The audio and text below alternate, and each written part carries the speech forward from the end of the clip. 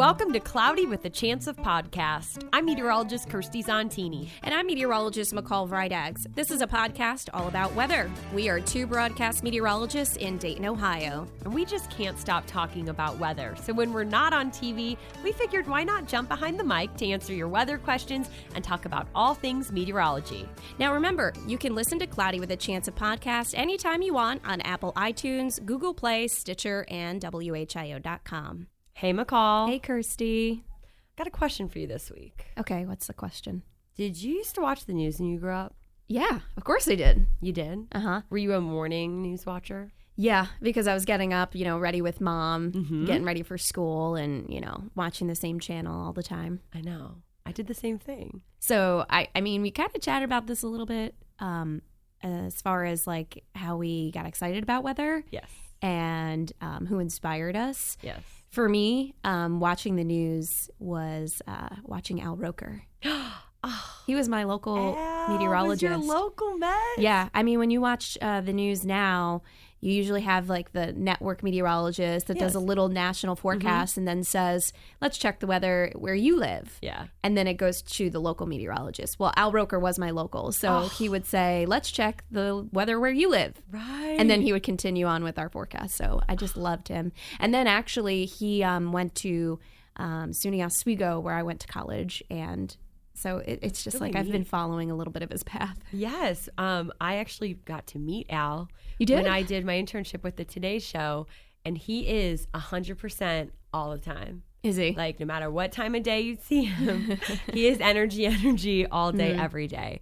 Yeah, he's a really, really nice guy. I grew up watching Dick Goddard. Okay. Tell me about him. Cleveland legend. Okay. And I watched Mark Johnson. We always watched Fox 8 News in the morning. So, yes, it was morning, but I feel like I was like kind of a, I don't want to say loser, I guess a nerdy kid, because I definitely watched evening news too. Wow, get a life, go play outside. I don't know, but yeah. But that did, because you see these people on TV, Yeah. and growing up, you were Lake Effect Snowland, like I was in Cleveland. You just think I want to do that. How did they do that? But our guest that we have this week is pretty cool, because I feel like a lot of times you just associate, if you like weather and you're like, I'm going to be a meteorologist. Well, of course, you go on television. Yeah, You're that's be a what you have to do, television right? Meteorologist. That's like the path. But our guest actually kind of just shows there's a lot you can do as a meteorologist that is not behind, not in front of a camera. Yeah. And I'll let you take that away. Yeah, I met our guest, Brian Wood, a couple years ago. I went to the Ohio State Severe Weather Symposium and just happened to meet him when I was there and was so interested about how much he knew about weather and the fact that he had this crazy, interesting job. So Brian Wood says he's been a self-proclaimed weather nerd since childhood, like us, Kirsty. His fascination with weather led him down the road to where he works today. Now, Brian joined Assurant in 2008 as a meteorologist/storm damage analyst. Now, if you're not familiar, Assurant is a global provider of risk management products and services. He works for Assurant's Loss, Drafts, Claims Processing Department, that's a mouthful, based in Springfield, Ohio. His primary responsibility is to manage all of Assurant's clients' weather risk to the mortgage portfolios. Brian works at the intersection of engineering, meteorology, economics, and finance to better understand how homes are damaged. Armed with a large data set, he is working with researchers to prevent damage to homes for future catastrophes. In spare time, he has a Storm Chaser Drive, and he wants to learn a little bit more about it and get the firsthand of what severe weather events can do. And we'd like to welcome Brian. Hello, Brian. Hi, thanks for having me. Yeah, Brian, so your job title and description, woo, Was a lot. I mean, it's a lot to process, but it is really, really interesting. Take us through just quickly, I guess, what is your day-to-day? I know your day-to-day is probably very different just because you are monitoring weather events across the country. Sure. So I do, beyond just being a meteorologist too, I do business analyst work. And that was kind of one of the conditions of me being brought on as a meteorologist to begin with, was the fact that they weren't necessarily looking to hire one.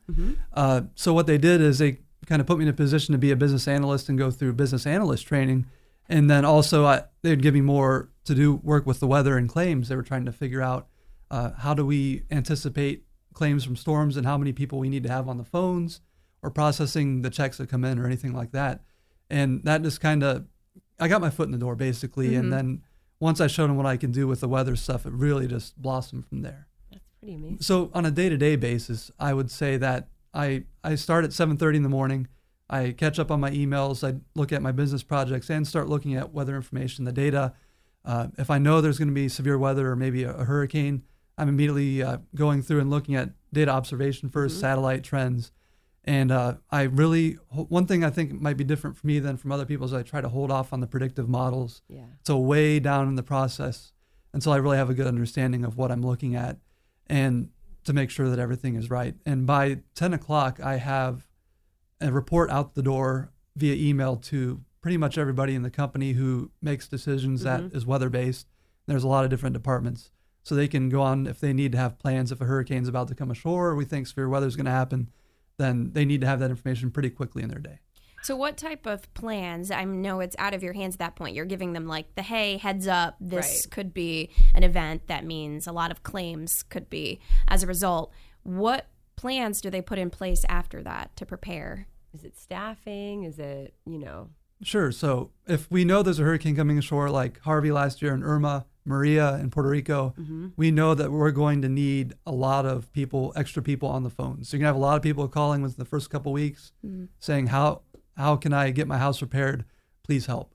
And so we know we need to have as many people as we can get on the phones. And so even before, if we know a landfall is imminent, we are already hiring people. We're already starting that process of moving even before it happens. Right. And if it happens to miss or not be as severe as we thought, we can always scale it back a little bit and not hire as many people. But we're already starting that process even before those storms happen.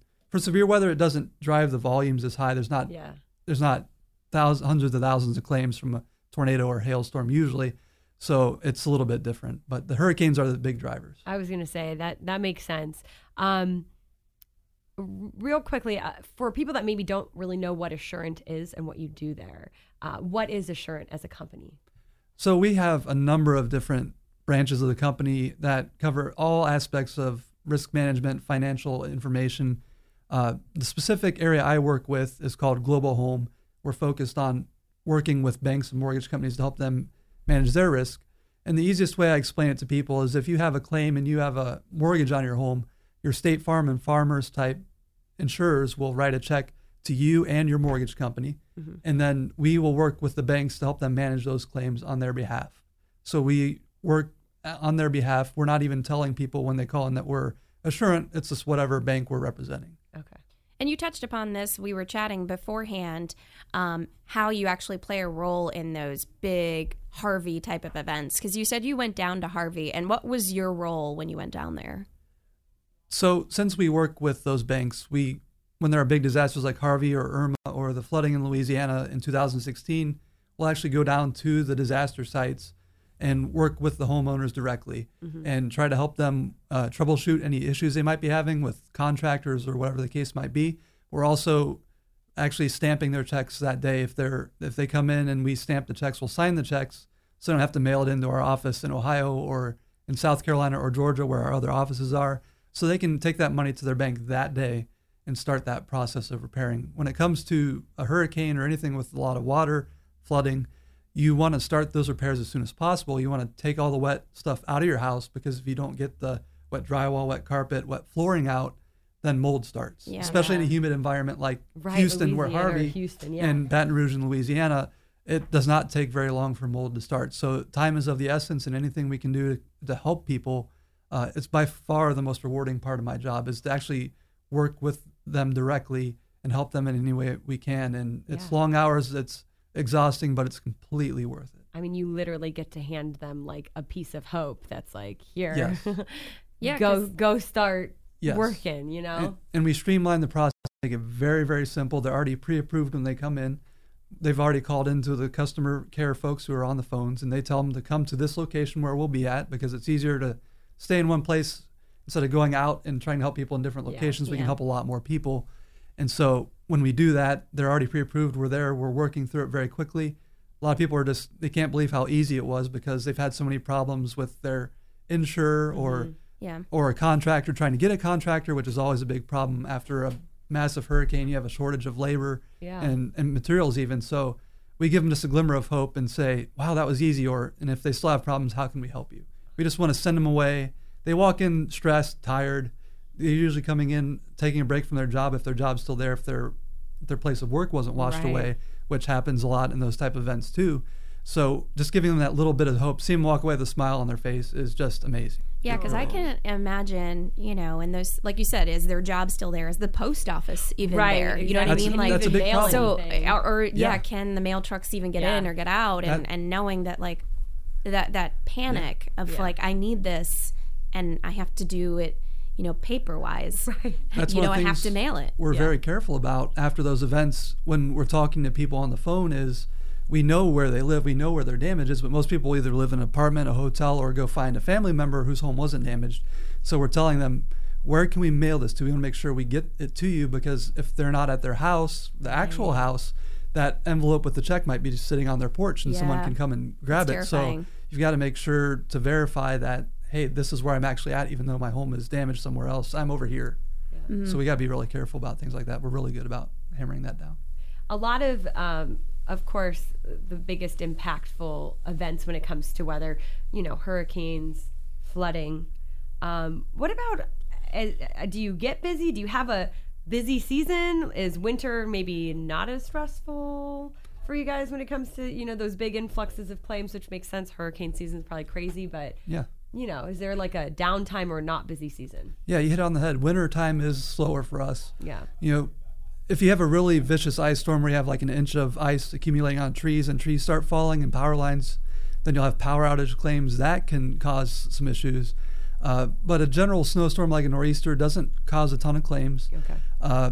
But what we will have from time to time is like the freak snowstorm where you had like 100+ inches of snow over a week or two in Buffalo. That will cause roofs to have issues. And in Boston a couple of years ago where they were about a month where they were under freezing and they had a number of snowstorms that the snow never melted. So it was putting pressure on the roof. And for homes that are not insulated, the heat will escape up to the roof and then melt the lowest layer of the snow and then it'll ice up. And we call them ice jams where they will jam up the ice and then when everything starts melting, it does action on the roof and then water can start trickling into their house just because the snow, the pressure and the ice, everything combines. I bet he's referring to, we had Sherry Spear as our last guest and she was talking about in Boston they had over 100 inches of snow that winter. It has to be it probably that year. That was the one. Oh gosh. Are there any, because we have listeners all across the country, is there any particular event that stands out to you? Yeah, that either was the most rewarding for you or maybe was the most like that really took you back. Like you were like, oh my goodness.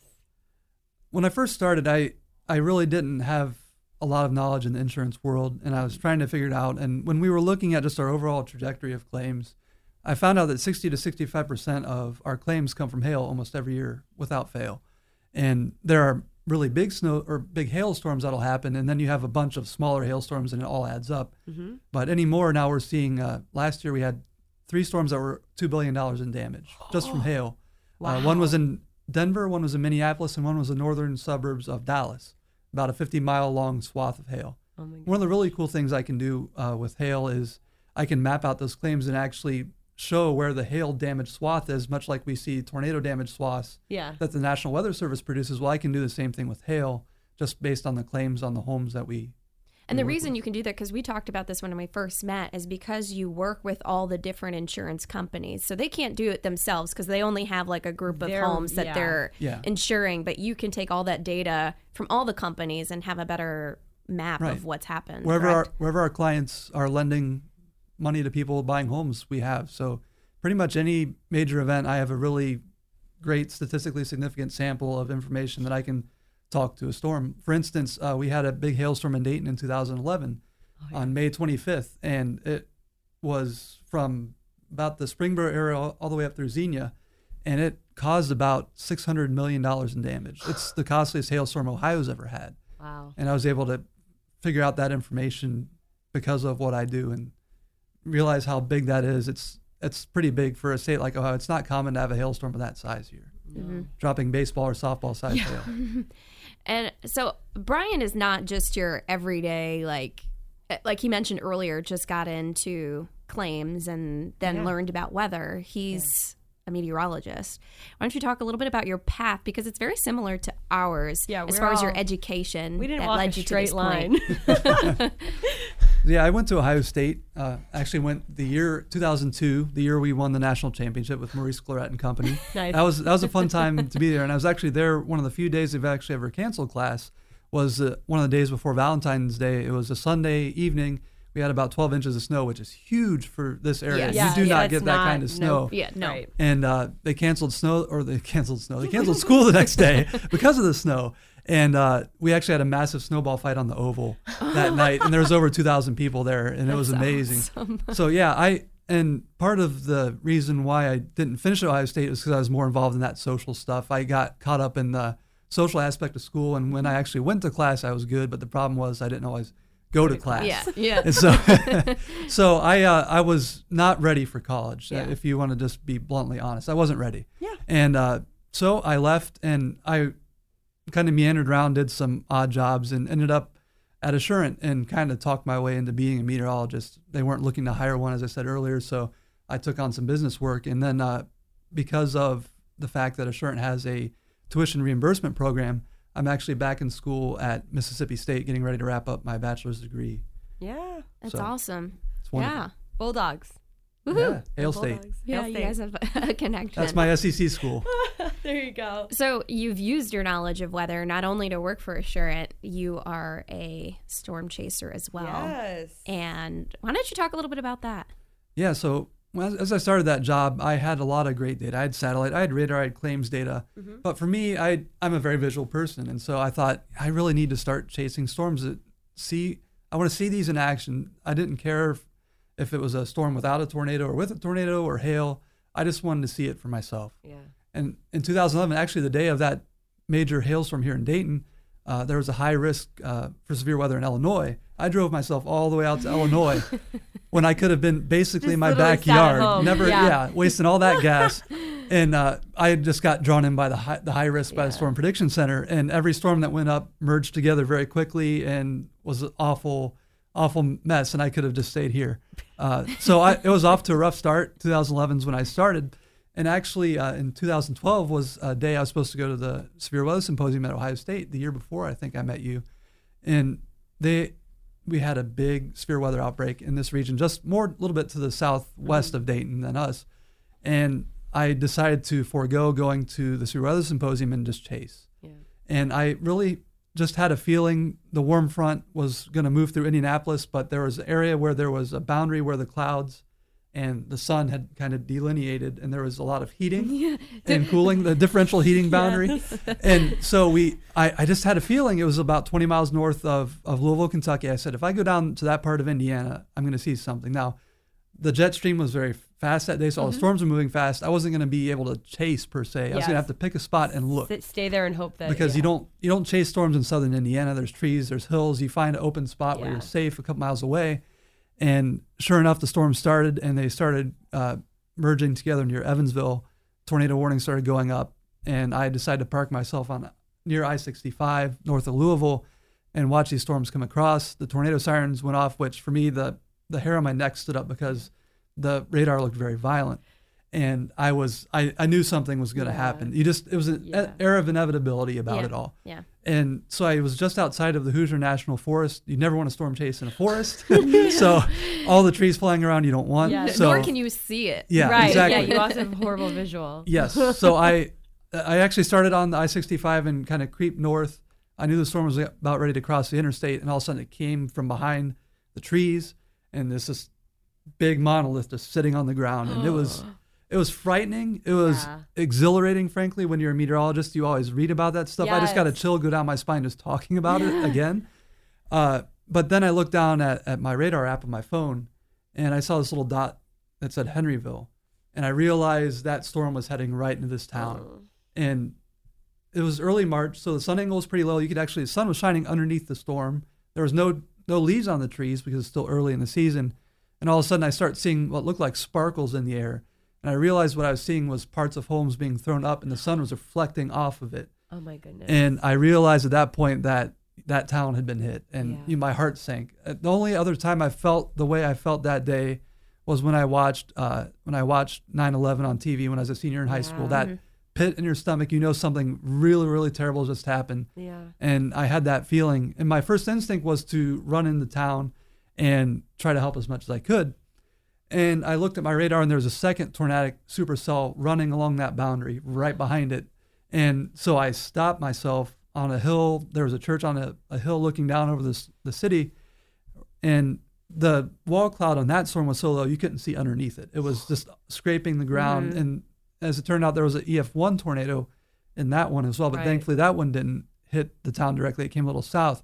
But as I was sitting there, I turned to my left, trying to keep, when you're storm chasing, you want to keep situational awareness. You want to look all around you to make sure nothing is coming behind you. And I see this curtain of white. And I go, oh, no, that cannot be good. That's got to be hail. Yeah, that's hail. Yeah. And so hail was actually coming down in what we call, for the listeners, a rear flank downdraft, where the winds are coming down the back side of the storm and coming around the tornado, basically, for a lack of a better phrase. And I realized I had to start driving very fast, and I drove fast above the speed limit. You always have an escape route. Yeah. You always have an escape route when you're storm chasing, and I try to keep it, if the storm's moving west to east, you keep a north to south route, so you go south very quickly. You can get out of harm's way quick. But the hail started falling, and it got about to the size of quarters, which is where the size where cars will get damaged. Yes. And I was kind of resigning to the fact that my car was going to get damaged. And then police sirens, or lights and sirens behind me. And mind you, I'm going over the speed limit. I won't say how much. I was in a little bit of a panic. And so I thought, well, I'm going to get pulled over in the middle of a hailstorm. With a bunch of hail. Right. And officer, please don't get out of your car. I Yes. promise you won't want to. Get back in. Get back in. Oh, it was a miserable feeling. And so all of a sudden the hail stopped and the cops went flying past me, and I was like, oh. Thank goodness. And so I stopped too, and the cops stopped, and they looked at me and they said, are you a storm chaser? We got out of our cars. I said, yeah. They said, are we okay to go back into town? I said, yeah. They were trying to get out of the way because they knew there was a tornado warning, and the hail, of course, too. And right about that time, a caravan, about maybe 10 to a dozen ambulances, came back up the other way. So you kind of like gave them the okay. Like, you're good. Yeah, I guess you could say that. I think they would have figured it out on the their own. comfort that they knew. Yeah, but they but wanted to I hear reassured them, I someone guess. Sure. probably. Yeah. Yeah, that's like nice reassurance. That's insane. And so I went into town and tried to help, which really you can't unless you have a chainsaw because there are trees down in they need to get to people. And so I just kind of wandered around and talked to people. And after I was done with that, realized there was no one I could really truly help.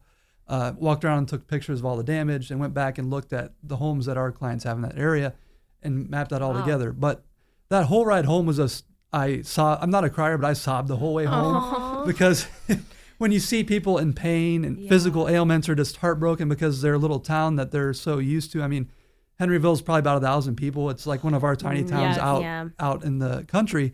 And everything that they know about their town has been kind of ripped apart. And it's heartbreaking to see. Yeah. And so I went back to work and I started talking with some managers, and we created I basically told that whole story only over an hour and talked about, and we worked that into an empathy presentation because we have a number of people at our location specifically are the people that you talk to on the phones when you're calling in.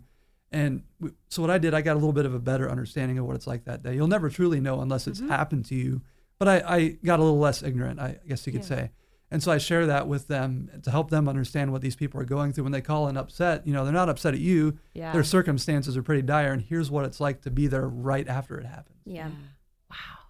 So that's a crazy story, but then it's also wonderful that you were able to take what you had learned, and like you said, empathy is key, and you were able to shed light on all of the coworkers that you have that when you're just on the phone you feel you lack a personal connection sometimes, but maybe they'll think of your story and the photos that you took and the people of Henryville, and that can hopefully help them do their job a little better and make someone else feel a little more comfortable, or that they're being heard, because it's so traumatic. And that's and it's very comforting, as you said. That's the best word, to know that the person that's on the phone, if I've just gone through a traumatic experience, can be emotional Yes. with me and understand that this was a trauma that I had to just deal with. Mm-hmm. And you're not just some random person on some line that's just going through their the daily questions or the grind steps or and not whatever. really Right. caring. Yeah.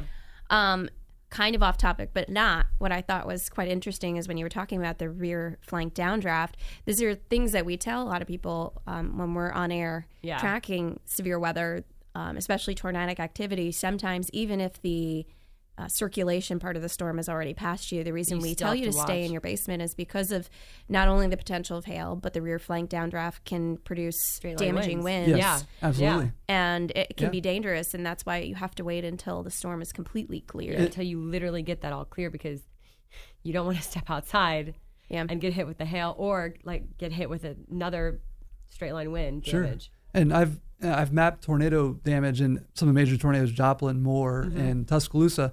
And about 20% of the claims we see actually come outside of the tornado path, the rear flank Wow. downdraft. But even the inflow, the winds moving into the storm before the tornado even comes, if they're violent tornadoes, they're ripping shingles off in the inflow, trees are still falling in the inflow. You actually will see, if you look at satellite pictures, south of the tornado damage, just trees laying down going into Wow, the tornado. And so that, even though it's not the violent damage you see, it still accounts for a good portion of the damage, even though it's not technically the tornado. Yeah, and of course on the north side of the storm where you see the highest reflectivity, what appears to be rain could be a serious hail core. Yeah. Yes. And that's, as you talked about, where you get most of your damage claims Yeah. Yeah, a lot from of the hail. year. We, I was part of a group last year that storm chased in Oklahoma and Texas with the Insurance Institute of Business and Home Safety. And that's one of the things we were looking at is the onset of hail just north of where, I guess you would say, where the tornadoes would be, or the updraft, and the interface of the precipitation, the updraft, and placing actual probes on the ground about every half mile or so, letting the hail fall. And then we're going back and collecting that hail and measuring it, weighing it, length, width, and then they actually have a $30,000 3D scanner where they can 3D scan the Oh hailstone. my goodness. And then they go back to their laboratory where they do research on how homes get damaged. They can actually completely recreate a natural hailstone because they make that mold. They fill it up to the right density because hailstone has air in it too. So it's Yeah. not just a solid just thing of solid. ice Yeah. or water, frozen water. So they can actually faithfully recreate real hailstones and then launch them out of a hail cannon at roofs. And so I got to be a part of that. And it was amazing. You go from no hail to baseball-sized hail within a mile very quickly. Wow. And then it goes away within another couple miles, depending on how powerful the storm is.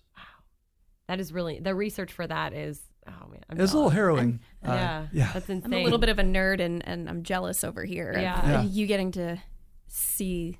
Well, because then science that's just like that. A, like the understanding of what the hail can do, and then B, how can it damage a home? How can you make a better roof? How can you build Right. stronger shingles? Like, Exactly. it all trickles down from being able to have that research. And when a hailstorm hits, even if you don't get hit by a severe hailstorm, let's say it doesn't damage your roof, but let's say you get hit with like quarter-sized hail and it does no damage, it'll still knock granules off your roof, and it makes it more susceptible to be worn down quicker, and water can get involved, and so it actually will still weaken your roof even if it doesn't have very Necessarily noticeable like damage. ding it or anything like Right. that. It's still weakening it.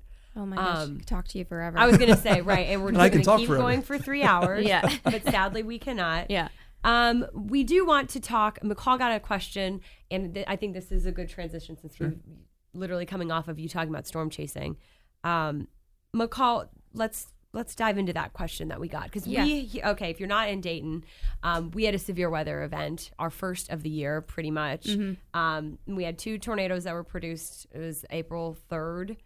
McCall actually covered it. Yes. Live on air, and was tracking it, and it was a day. It was a setup that, you know, Brian touched upon in that the sense. feel, you know, the look, the warm front to our north, the feeling of, ooh, if we get those clouds to break, we're going to get that differential Yeah, heating. we were under a moderate risk, We were which under- is rare for us. Yeah, for Yes. Ohio, we don't really get thrown into moderate risk from the Storm Prediction Center, and we were.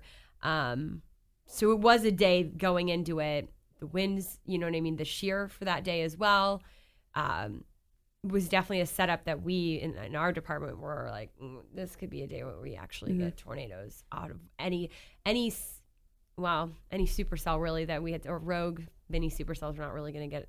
Well, any rogue storm could quickly any build, rogue storm yeah. could quickly take on those characteristics, and that those were going to be the ones that we wanted to really watch for. And then this question is perfect, actually. Yeah, so Andrew Hutchinson sent me a question through email. And keep in mind, if you have any weather questions, email us, Twitter, Facebook. We will answer them. And he asked about the fact that there was no classic hook echo or pretty visual clues for the average person to see on radar. What did we know about this unkept line or this messy cluster of storms that allowed us to know that it could go severe, if not tornadic? So there are a few things. And one Kirsty touched upon, the fact is that we have to look at the ingredients of the day. Look at the setup. And Brian, you could probably talk a little bit about, like, when you're going to go storm chase for the day, what kind of things are you looking at before we even get any storms on radar? I'm looking for storms that are not in a line. Yes. Yes. When you storm chase, loners. yes. And when you storm chase, I mean, there are some who chase squall lines, more power to them. I have no desire to get wrapped up into that. You want something that you can move around and be safe in sunny skies or cloudy skies that are not raining or hailing or anything. Basically, you can get out from underneath the storm very quickly, which in a line of storms that's moving fast, you can't do. Yeah. So I'm looking for storms that would be individual storms away from lines. Right. And that's kind of what we saw on that day. The sunshine came out. We knew the ingredients were there. Shear was there. Yeah. And then, of course, then the watch was issued, the tornado watch. Right. So for an average person paying attention to, what is your area under? Yeah. So we go under a tornado watch for, once again, Ohio. Like, this is you've got, I saw a meme and it was watch versus warning. And it was all the ingredients to make a cupcake. That's the watch. Yeah. The cupcake. That's the warning. Yeah. So we had the cupcake ingredients ready to go. That watch was triggered. So for an average person, just knowing, are you under a watch? Are you under a warning? Are you under severe thunderstorm warning? Because on a day that we had a tornado watch, basically any severe thunderstorm, you want to just assume, just go. Just don't be standing outside. Yeah. You know what I mean? Treat it as if that tornado warning could get triggered. Yeah, the tornado watch is going to be issued on a day when we see rotating conditions. Yes. These are events that we're not necessarily tracking a squall line event initially. Right. And as Brian mentioned, when you start to get those rogue cells that are popping up and you're in a tornado watch, those are the days that you really need to watch.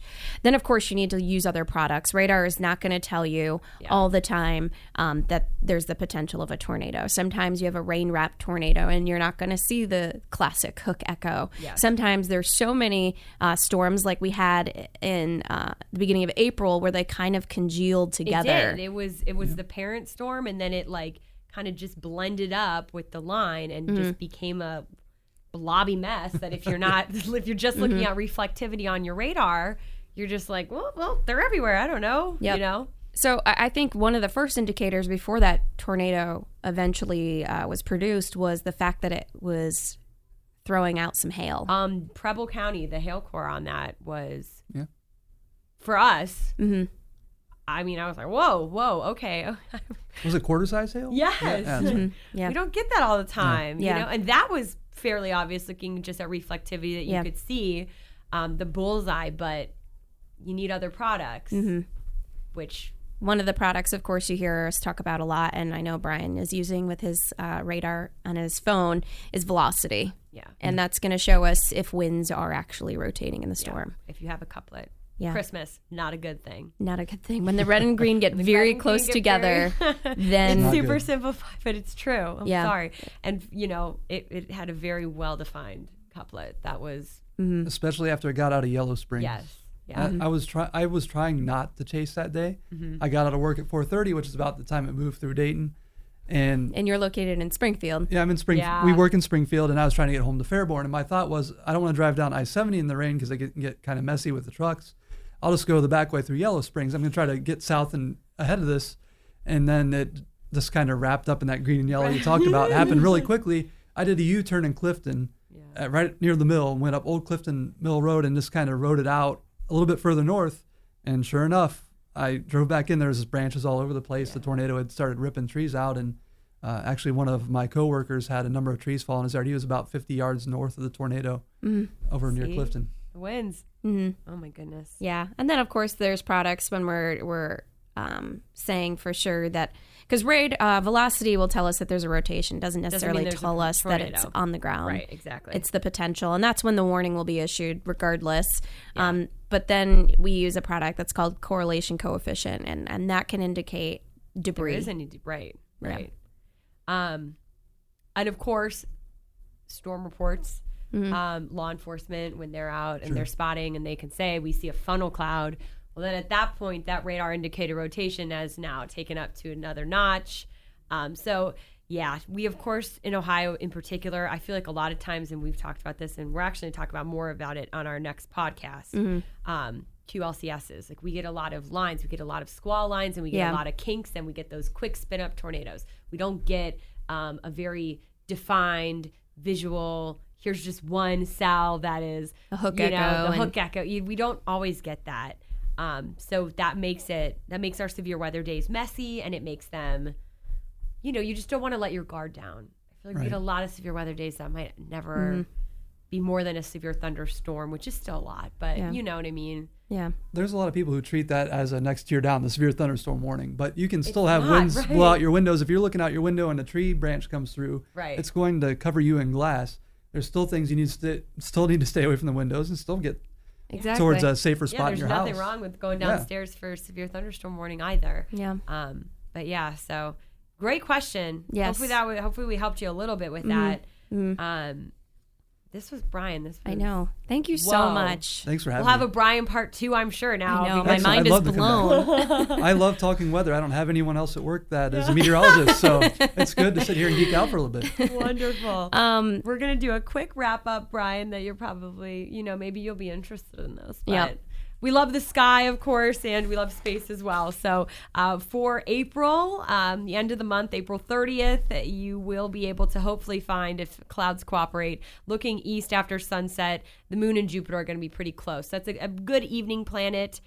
Keep in mind, it's not going to twinkle to know you're looking at a visible planet. It will shine pretty steady and fairly bright as well, so you'll be able to tell it's not just a star. And then McCall, we've got another lineup. Yeah, in early May, Moon, Saturn, and Mars will line up at the beginning of the month. On May 4th, 5th, and 6th, look to the southern sky before sunrise. On May 4th and 5th, the moon will be closest to Saturn. On May 6th, it'll be closer to Mars. So that'll be something I always like to see when they line up. I just feel like there's something special going on. It is neat. And we've got a lot of local photographers that do a great job shooting all those planets. So if you do, use the hashtag SkyWitness7. And then in May, just mark your calendar as well, a Cinco de Mayo meteor shower. Who doesn't like that? The pre-dawn hours of May 5th, the Eta Aquarids meteor shower will be peaking. Unfortunately, we have a waning gibbous moon, so it's going to be real bright. It's going to kind of dim it out. And we, of course, don't have a time really when the moon will set before the meteor shower is over, but I don't care. If there's a meteor shower, I always say go outside and look. And you could also look the morning of the 6th as well. Oftentimes around the peak, you can still find your stray meteors, so Cinco de Mayo. Yeah. And those of us that are astronomy lovers, our next podcast, we'll talk a little bit about some events that are coming up. The Miami Valley Astronomical Society is a great group of people that you can go out and look at the stars and the planets. And hopefully we'll get to talk to the president, which is Linda Weiss. If not, she did send us an email talking about some of the events. And we do have one that's coming up. I don't know. Yeah, there's some stargazing that you could do Saturday, April 28th. So once again, whenever you're listening to this, don't show up at John Bryant State Park unless it's April 28th. But they do some amateur stargazing from 8:30 to 10. So we'll do more of a breakdown as we get closer into summertime of some of these events for you. But Brian, again, thank you so much for joining us. You're a fantastic guest. Don't forget to rate this podcast, write a review. You can listen to it multiple different ways. But we hope that you listen to it. Find it on iTunes, WHIO.com, Stitcher, as well as Google Play. And we'd love to get those reviews and to write us a quick little message of what you think about it. Well, thanks for joining us. We'll see you next time.